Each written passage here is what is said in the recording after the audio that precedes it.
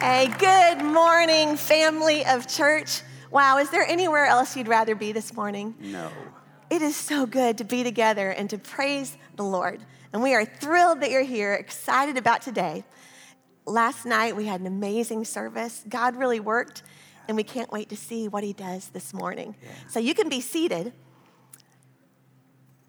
And we are going to get started, but before we do anything else, we really want to take a moment and stop and pray for Israel. Yeah, I think it's so important with all that's going on in the Middle East and Israel, our ally and God's hand. And in the future and in the past, God has had his hand on the Jewish people in Israel. And we as Christ followers need to pray for them today. The scripture says pray for the peace of Jerusalem. And we know that there's no peace right now. So let's pray. Dear Lord, we lift up to you Israel, and we ask you to protect them. And we pray for the families of those who have been killed in this attack, that you would just comfort somehow, that you, Lord, would somehow protect and work and bring good out of this terrible event. And we just ask you, Lord, for the peace of Jerusalem and of Israel, and blessings upon them. For it's in Jesus' name we pray. Amen.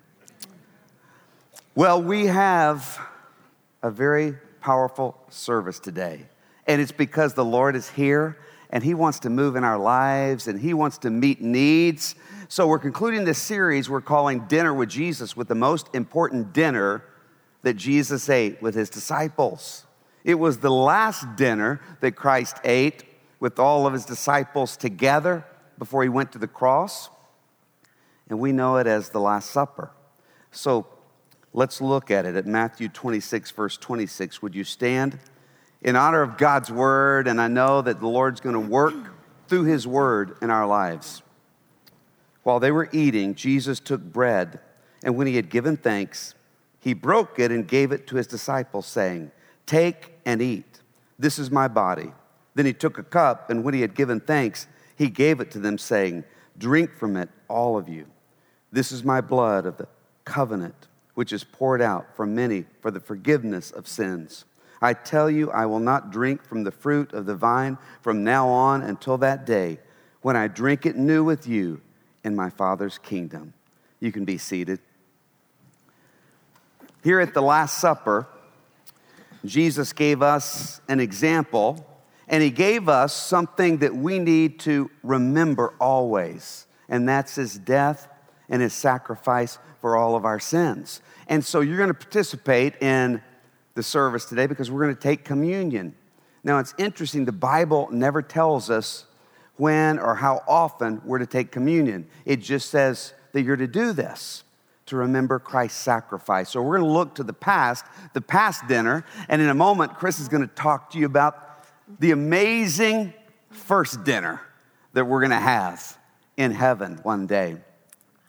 So what is communion? Before we take it, what is it all about? Well, communion is a time for remembering. It's a time to remember. Look at 1 Corinthians 11:23. "For I received from the Lord what I also passed on to you. The Lord Jesus, on the night he was betrayed, took bread, and when he had given thanks, he broke it and said, 'This is my body, which is for you.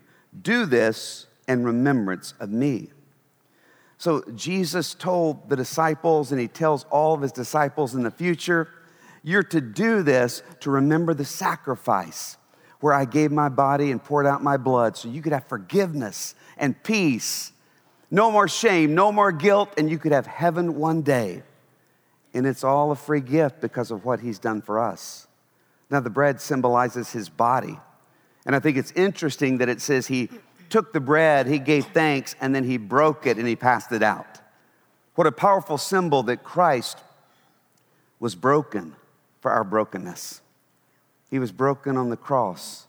In fact, he died of a broken heart. Now medical science tells us that when they pierced his side and blood and water flowed, that meant that his heart had burst. You see the others on those other two crosses, the thieves, they died of asphyxiation, and they couldn't breathe because you had to push up against the nails to be able to breathe. But eventually, they would wear out and they would collapse. And then they could no longer breathe. But Jesus, he died first. And it was because of a broken heart as he carried us and all of our sins on that cross. And so we're to remember that sacrifice. It's sort of like on Memorial Day when we remember the sacrifice of those who paid the ultimate sacrifice so we could have our freedoms. We could have freedom to worship today, because we wouldn't have that if it weren't for the sacrifices of those who have gone before and those now who fight for us. And so it's remembering, and it's so important to remember. And Jesus said, I want you to remember. I want you to remember that my body was broken for all your brokenness, so now you can have wholeness. You can have peace. You can have heaven one day. And then he took the cup, and the cup, he said, that represents my blood poured out for you. You see, they were eating the Passover meal. That's what they were doing, and Jesus turned the Passover meal into something even deeper, because Jesus always took dinner and took it deeper. Now, Passover was when, in the Old Testament, Moses and the people of Israel who'd been slaves in Egypt for over 450 years, God was getting ready to deliver them. And so the last plague was the death angel coming and taking the firstborn of all the Egyptians who wouldn't let the Israelites go. And so what happened was, the Lord God said, Moses, tell the people to put blood over their door, to kill an unblemished lamb and take the blood and put the blood over the doorpost, and the death angel will pass over every Israelite family. And so that's what happened. But what a powerful image that God planned for Passover, the blood of the unblemished lamb on the doorpost, so that death would pass over and they would experience life and then freedom from bondage. And it was a foreshadowing of Christ coming. And so just imagine Christ taking the Passover meal with his disciples, knowing Passover was all about him, because now death would pass over all Christ followers. Yes, we experience death, but that death just takes us to life. Oh, death, where is your sting? Now that Christ has poured out his blood and it covers us. So now we have eternal life. And so we're to remember that sacrifice. Communion is also a time for examining. It says in 1 Corinthians 11:28, everyone ought to examine themselves before they eat of the bread and drink from the cup. You see, first, communion is only for believers. It's not for those who haven't put their faith in Christ, because it doesn't mean anything to those who haven't put their faith in Christ and haven't experienced his blood cleansing us of our sins and his body being broken to give us wholeness, because every one of us are broken and that's why we need him. But if you've never received Christ, it's really not for you, because it doesn't mean anything to you. It's only for believers. So we examine ourselves, and if you haven't received Christ, great news. You can pray to receive Christ in the next moment. And I'm going to give you a chance to do that. So you can take your first communion. And what a powerful thing. You receive Christ on the same day you take your first communion, and it means something powerful, because he has washed away your sins. He's given you peace. He's given you heaven one day, and he's given you wholeness. But then it's also a time for examining for believers. Paul here is talking to believers, and he said, when you come and take communion, before you do, let the Holy Spirit examine your heart to show you if there's any areas of your life that you haven't surrendered over to God. If there's sins in your life that you haven't confessed to God. You see, as a believer, whenever you sin, Christ doesn't leave you. He says, I'll never leave you or forsake you. You can't lose your salvation. But here's the thing. When you sin, you're out of communion with God.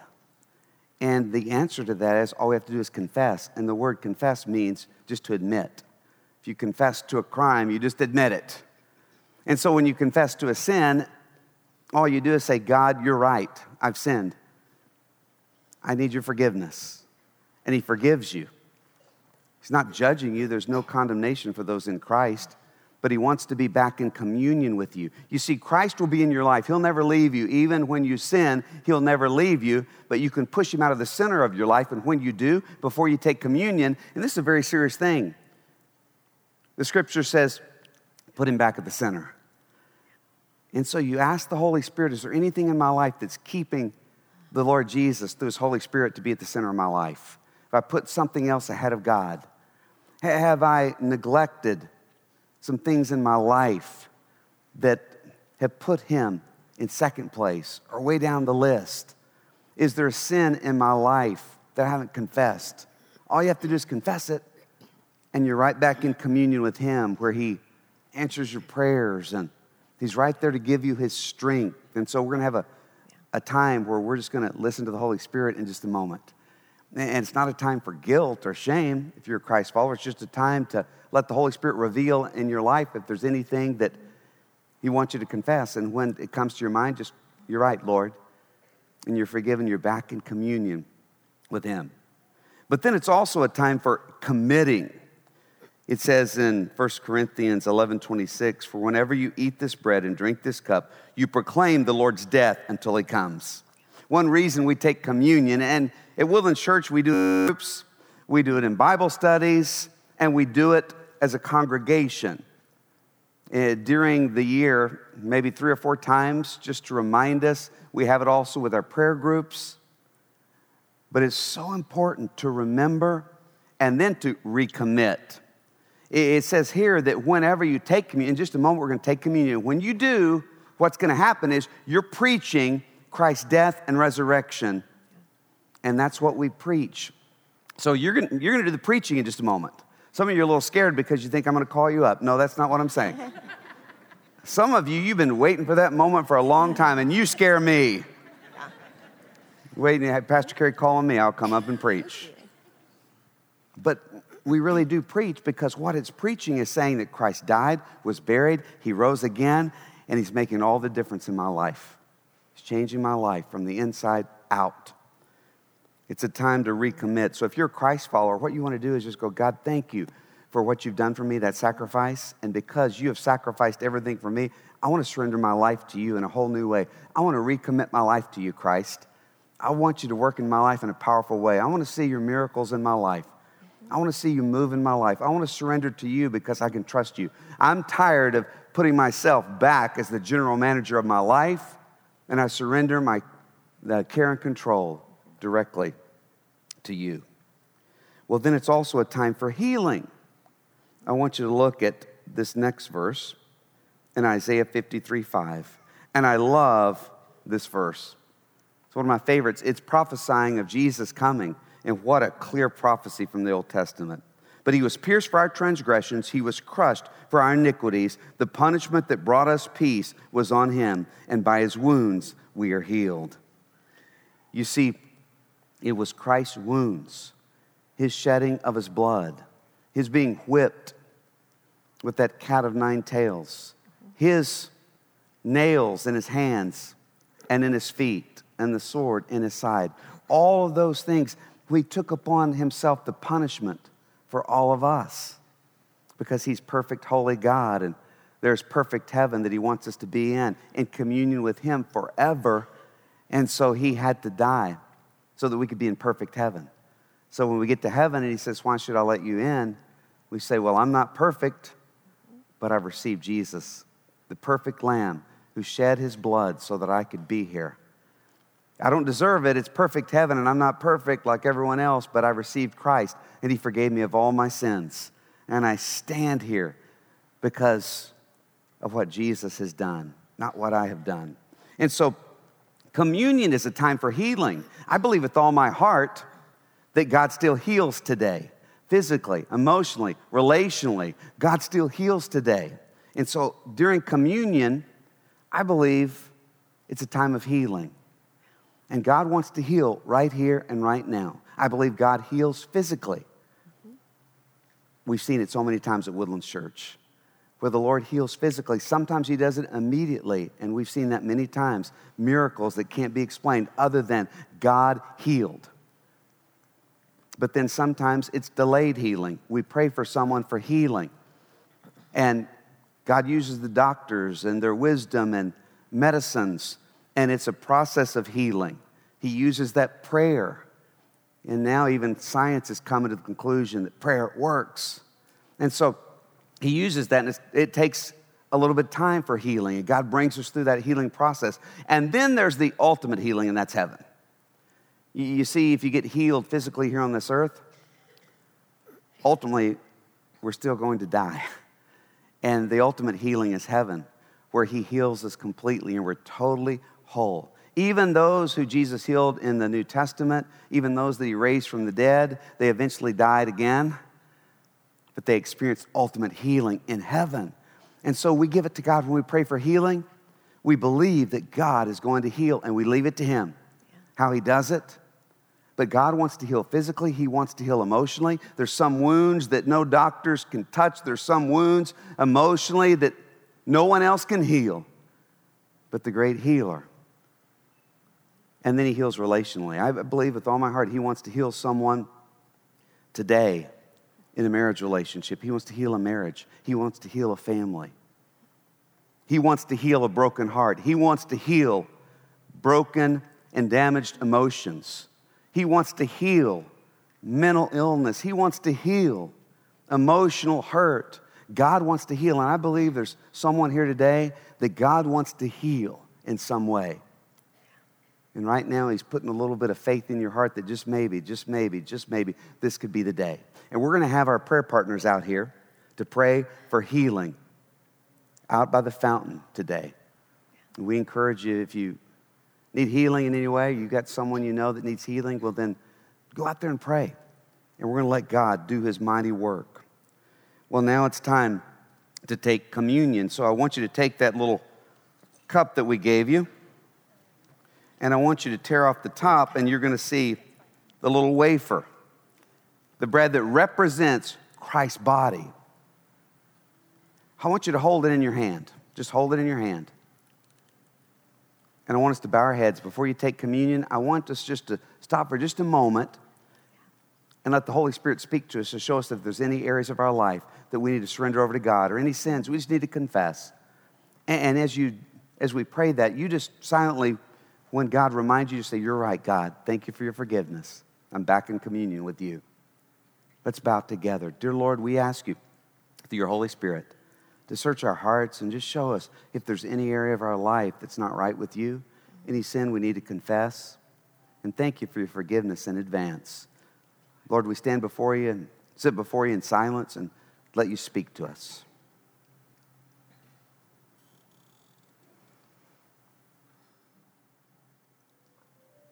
Dear Lord Jesus, we thank you for your forgiveness, that you're just right there and you love us so much.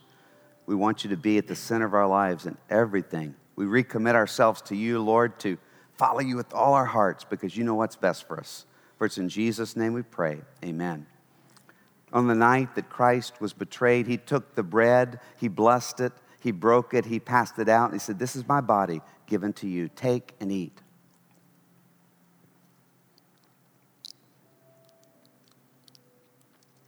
And then if you'll take the cup. And the cup, he said, the cup is the new covenant. It represents my blood shed for you. Take it and drink. Aren't you glad that Christ loves us and forgives us and heals us? I want us right now to stand. And let's sing to the Lord, because I believe with all my heart, God wants to heal right now. I don't know what you're going through, but God does. And I know some of you right now, God's bringing a little faith in your heart, just to give him just a little opening in the window of your heart, because you're thinking, just maybe, God's going to heal me today. God wants to heal. God wants to strengthen. Maybe it's to start that healing process. Maybe it's right now. Maybe he wants you to go out to the prayer fountain at the end of the service. I don't know. But he's too good to not believe. Take a little bit of ordinary, imperfect faith and place it on him. Maybe you got the faith the size of a mustard seed. Place it all on him. And say, God, as best I know how, I trust you. And I believe that you can heal me. Let's sing it to him. Yeah. You can be seated. God is too good not to believe, and he knows what's best. Even when we can't see it, he's working And I know that as a church family, God works in our family when we get together and we have fun together and just fellowship together. And that's what's going to happen tonight at 6 p.m. We got barbecue and fixings for everyone. There's going to be so many people out on the plaza. We're calling it church-wide family dinner. And I know that God's going to work, and I believe he'll connect you with others that are going through the same things as you're going through. We're just going to have a lot of fun tonight, so don't miss it. It's going to be amazing. Well, it is so meaningful to share the Lord's Supper together as a church. And we do it because Jesus told us to. He said, remember me. Do this and remember me. Remember that I willingly gave my life for you.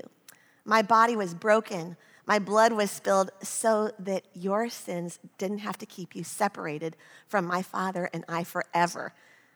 When I stop and I really force myself to think, just as Kerry said, let's stop and examine our hearts and see what's in there and confess our sins. When I stop to do that, I have to face the reality that the very real, holy Lord that I serve had to die a horrible death on a cross for my sins because of me.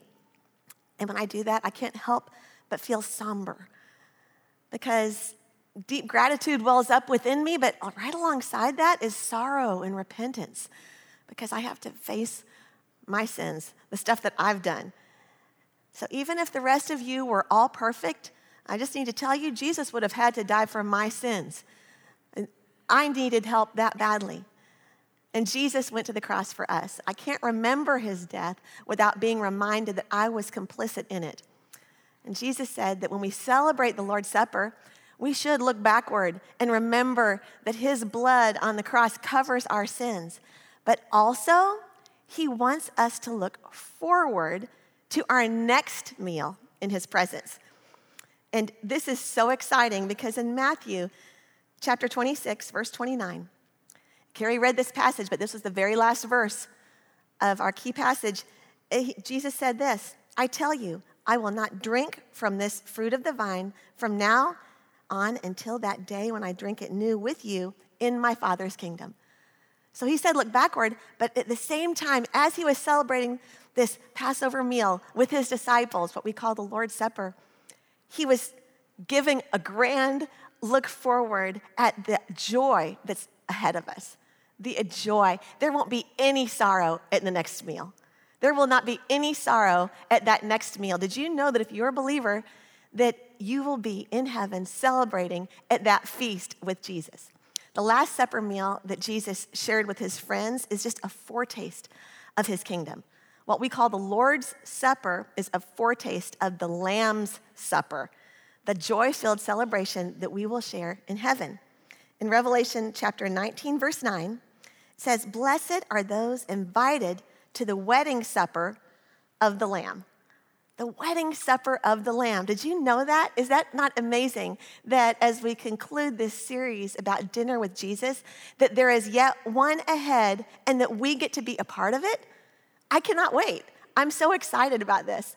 And sharing in the Lord's Supper is just the start of the feast that we will eat with Jesus and his people in that new creation. It's not just a symbol. It's not just a picture. It's the real thing begun in a partial way. We actually eat real food. We had bread. We take the bread and the cup when we celebrate the Lord's Supper. It's real food. And in the same way, we will be eating with Jesus in heaven. Now, Jesus didn't say, think this in remembrance of me. He didn't say, just say this in remembrance of me. No, he said, do this, eat this, drink this. Why? Because heaven is real. Heaven is real. You cannot read the scriptures and not come to the conclusion heaven is a very real place. In John chapter 14, verses 2 and 3, Jesus said, my Father's house has many rooms. If that were not so, would I have told you that I am going there to prepare a place for you? And if I go and prepare a place for you, I will come back and take you to be with me, that you also may be where I am. Jesus' words, his promises to us are rock solid. If Jesus says, he said to us, he said, would I tell you that there's a house with many rooms, and I'm taking you to heaven. When I tell you there's a real place that I will take you to and not mean it? No, we can trust Jesus that his words are true, that heaven is real, and that God has a seat saved for you at his table. There's a seat reserved for you at that table. And once we trust Christ and partake of the Lord's Supper here, because we're believing that Jesus Christ died on the cross and that he rose again for our sins, and we confess our sins and we ask him to come into our hearts, well, that is our reservation is confirmed in heaven. Let me remind you what heaven is like. In Revelation 21:4, describes it this way: he will wipe every tear from their eyes, and there will be no more death or sorrow or crying or pain. All these things are gone forever. Forever. Can you imagine all death and crying and tears and sorrow gone forever? This world has a lot of hurts. One of the biggest ones can be losing a child. The death of a child or an infant is one of the hardest things that anyone in this life can go through. And so as a church family, we celebrate joys together. We also come together in our sorrows. So I want to make sure that everyone knows about something coming up. We're calling it Lights of Love. And on October 15th, from 7 to 8 p.m., we are going to, at the Woodlands campus, have a special time to honor for anyone who has lost a child, an infant, to come and out here by the pond. We're going to have a time in the evening. We're going to have lights and just be able to celebrate and remember the children who have been lost. Have a time to share their names. It's so important to share their names. And just remember them by honoring these children, these babies in heaven. And bereaved families as well as family, friends are welcome to come, and we will release some candlelit lanterns together as we do that. And this evening will be a night of remembrance. And if you have lost a child, whether it is a few weeks ago or maybe decades ago, this is a time for you, because that is a hurt, we understand, that never goes away. We look forward to sharing that with you. If you want to know more information, you can just go to the website and find that out. But as a church family, we celebrate and grieve together. And knowing what heaven's going to be like enables us to make sense of the feelings that we all get here. All of us have feelings sometimes of being just overwhelmed. I mean, do you ever feel just aching, hurt, and you don't really know why? Like something's just aching inside of you and you can't really put your finger on the cause, on what made you feel that way. Or are there times where you feel like crying? Maybe you just think, I don't know, I guess it seems like things are going good in my life, but it feels like something's missing and I can't find the words to name it. Well, that ache, that longing that's always there somewhere just under the surface in all of us, that's homesickness. It's homesickness. We are homesick for heaven because that's our real home. This earth is not our home. If you're a Christ follower, your home is in heaven, and there's something in you, the Spirit in you, that's always longing for that.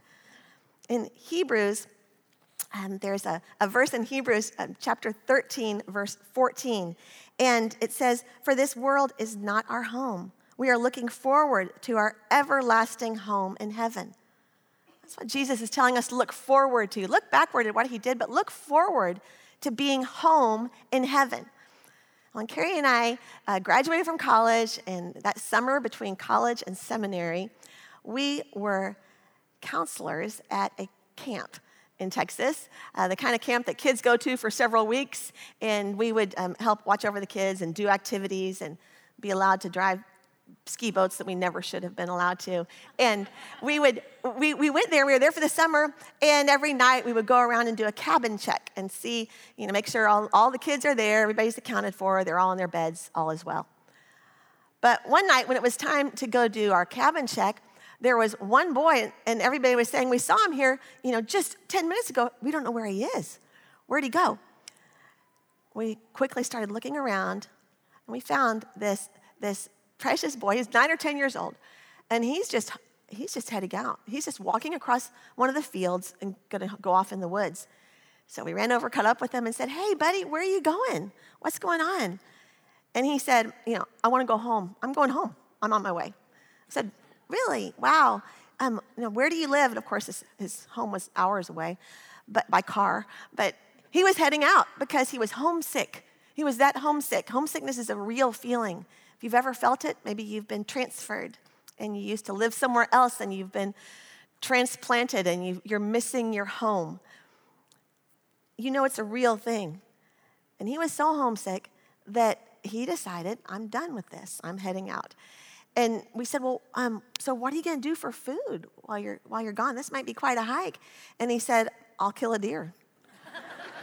He said, well, that is awesome. I appreciate a boy with a plan, But, wow, how are you going to kill it? He said, with my bare hands. I said, okay, and that is what homesickness will do to you. We're just like, I will do whatever it takes. Yeah.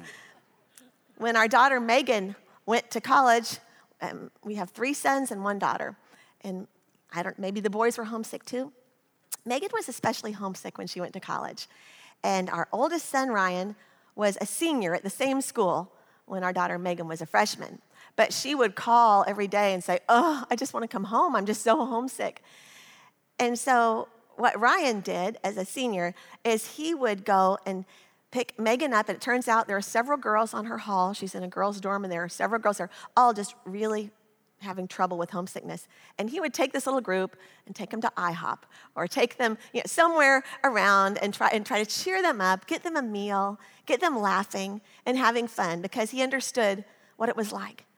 And so even though Megan didn't have her home, she wasn't at home, being with family helped. It really helped her make that transition to be able to stay at college. And I love our church. It is a place where we can be homesick together. We can be homesick together. We're all longing for heaven, aren't we? We are all longing for a place where things aren't broken the way they are now. And we know enough to know that every person here has a hidden hurt. We all do, Kerry and I included. We all have hidden hurts. You're not alone. God understands. He sees you. And as a family, as a church family, we can encourage each other, celebrate together. We can comfort each other and remind each other of heaven. Remind each other that there is a place waiting for us where we can be with family, our brothers and sisters forever. But right now, we can be with our brothers and sisters in Christ, God's family, while we wait. And just as the Lord's Supper is a meal, it's a sample, it's an appetizer of that feast we're going to celebrate one day in heaven, the fellowship of believers at church, sharing meals, sharing stories of how Jesus has rescued us and what he's teaching us, the church is a foretaste of what our forever home in heaven will be like. Now, when you think of homecoming, what do you think of? Now, right away, the Texans are separated from the non-Texans in this, because if you're from Texas, you think homecoming, you think, oh yeah, that's that time where there's mums as big as a dinner plate, and then yards of ribbon and toys and bells tied to them. But the rest of the world knows that homecoming is a tradition for schools or groups, it may be an army troop, to come back and reunite at the place where they originally were tied together. It's a celebration time. You come back home. They call it homecoming. You come back home to that place where you formed these relationships. It's an invitation to come home to the place where you're always welcome and your arrival is eagerly anticipated. When I think of homecoming, I think of my Grandma Hazel. My dad's mom, her name was Grandma Hazel, and so I just grew up going to her house. We never lived in the same town, but we would periodically go there for Christmas and summer vacations. We'd go visit her. And every time I went to Grandma Hazel's house, and I mean every single time, when you came up, you pull up in the car in her driveway, and before you could get both feet onto the pavement, she was on the front porch which meant she had been looking out the window, even though she only had a day that she knew we were coming, not a big window, but she'd been watching. And she would step out on the front porch and throw her hands in the air and say, well, happy day, every single time. Happy day. She made you feel like, her whole life she'd been waiting for this moment when you arrived. And she was just so welcoming. And I always looked forward to being there with great anticipation. So after Kerry and I got married, I told him, you have to come and meet my relatives. They live in a small town in the middle of a cornfield in central Illinois. So we hadn't made it up there yet. But after we got married, I said, we're all tied in, and now it's time to meet all the family, right? And so a few months after we were married, we went up to Illinois so he could meet my grandparents. And it was a long travel day. We got up there and pulled up in her driveway, and it was somewhere between 11 p.m. and midnight. And it had been a few years, my grandma was continuing to get older, and I thought, well, we're just going to sneak in quietly. And we won't wake her up. We pulled up, and of course, all the lights are just blazing in the household. There's cars on the street, parked up and down the street. We pull up in the driveway, sure enough, before we even can get both of our feet on the ground, my Grandma Hazel is on the front porch saying, happy day, happy day. And we walked up those steps, and I thought, the excitement was welling in me. I'd told Kerry all about Grandma Hazel. But we opened that front door with Grandma Hazel, stepped around her, and her living room was packed, jam-packed with people. I mean, every aunt, uncle, cousin, neighbors I knew well, they were all there, just packed in. And this is late at night. And the food, they had pulled every table, clearly borrowed some, to line up to make one long table all down the living room, because it was card tables, coffee tables, all these things lined up, just heavy with bowls of food and platters of food that everyone had brought together. And we opened that door, and we could hear laughter, and people were in there, and they turned as one and looked at us and just exploded in emotion. Everybody came rushing up to welcome us, and they hugged Kerry. They'd never met him before, but he was pulled into tight hugs by people he didn't know, and he was a real trooper. But everyone was so excited to see us. They were so welcoming. And here it is, almost midnight, and they couldn't wait for the party to get started, and it wasn't going to start without us. And we celebrated together. It was so joyous. And I think back on that time. My grandma has long been with the Lord. She is in heaven. But I think back on those days and think, wow. I mean, if that will happen just with a little small town in Illinois, can you imagine what's going to be like in heaven? Can you even imagine? If Jesus is your Lord and Savior, then one day you are going to see him face to face. Let me say that again to make sure you got it. You and I will see Jesus face to face. We will be in his presence. There is a banquet, a feast waiting for you.